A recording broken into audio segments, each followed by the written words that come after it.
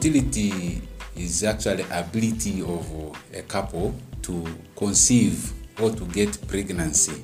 But then the opposite is usually infertility, which for us we define as inability of the couple to achieve conception or to get pregnancy within 1 year of unprotected regular sexual contact or sexual intercourse.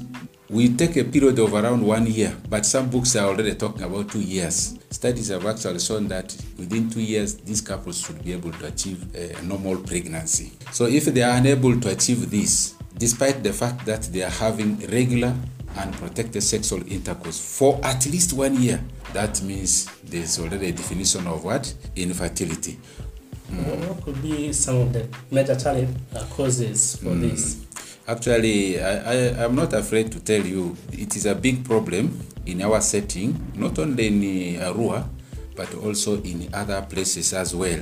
But as a practitioner within this region, I can tell you it is a massive problem. In my private practice, maybe I can see out of 10 people, you might find even 6 of them are cases that have problems of conception. Really, one information I would like the public to know is this is not a woman issue. Infertility is both male and female factor. You will find in some situations 40% of failure to conceive is only a problem of the woman while the man is safe. And another 40% could be caused by the man and the woman is safe. That makes a total of already 80%. But you have a 10% where both of them have problems. Both the woman and the man have problems and they are not conceiving because of that, while the remaining 10% is unknown. And therefore, if you look at the female problems, the woman's problems, in our setting, the most common cause is tubal factor. In other words, many of these women have tubes that are not open to allow movement of her egg to meet with that of the man. Another reason is that some of these women have problems with their menstrual cycle. Probably they are not having ovulation. That's ovulation failure. And because of that, even it is very difficult to track her fertile periods. Then there are those women who have some hormonal imbalances. Their hormones are not balanced. Ideally, you'll find in a woman's cycle, there is a natural way God has made them to have their chemicals called hormones released at the right time. So some of them have this uncoordinated release of these hormones, in which case they tend to be like infertile.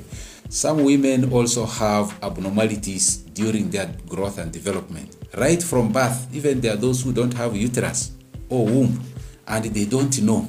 Some of them may be having the womb, but the tubes are not there, or the ovaries are not there. So, in other words, they have abnormalities within their reproductive system.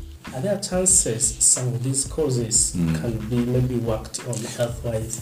Yes. First of all, we need to investigate what is the actual cause of infertility in this couple. Is it just the female factor alone? Is it the male factor alone? Or it is both? Or it is the unknown? And there are criteria we use to treat them according to the cause. But unfortunately, we find that very many people are dying home there in stress because of this, because they cannot come out. But one thing I must acknowledge is investigations of this, in most cases, takes money. And now a couple that is unable to use money for these investigations is likely to suffer the consequences. They are alone at home.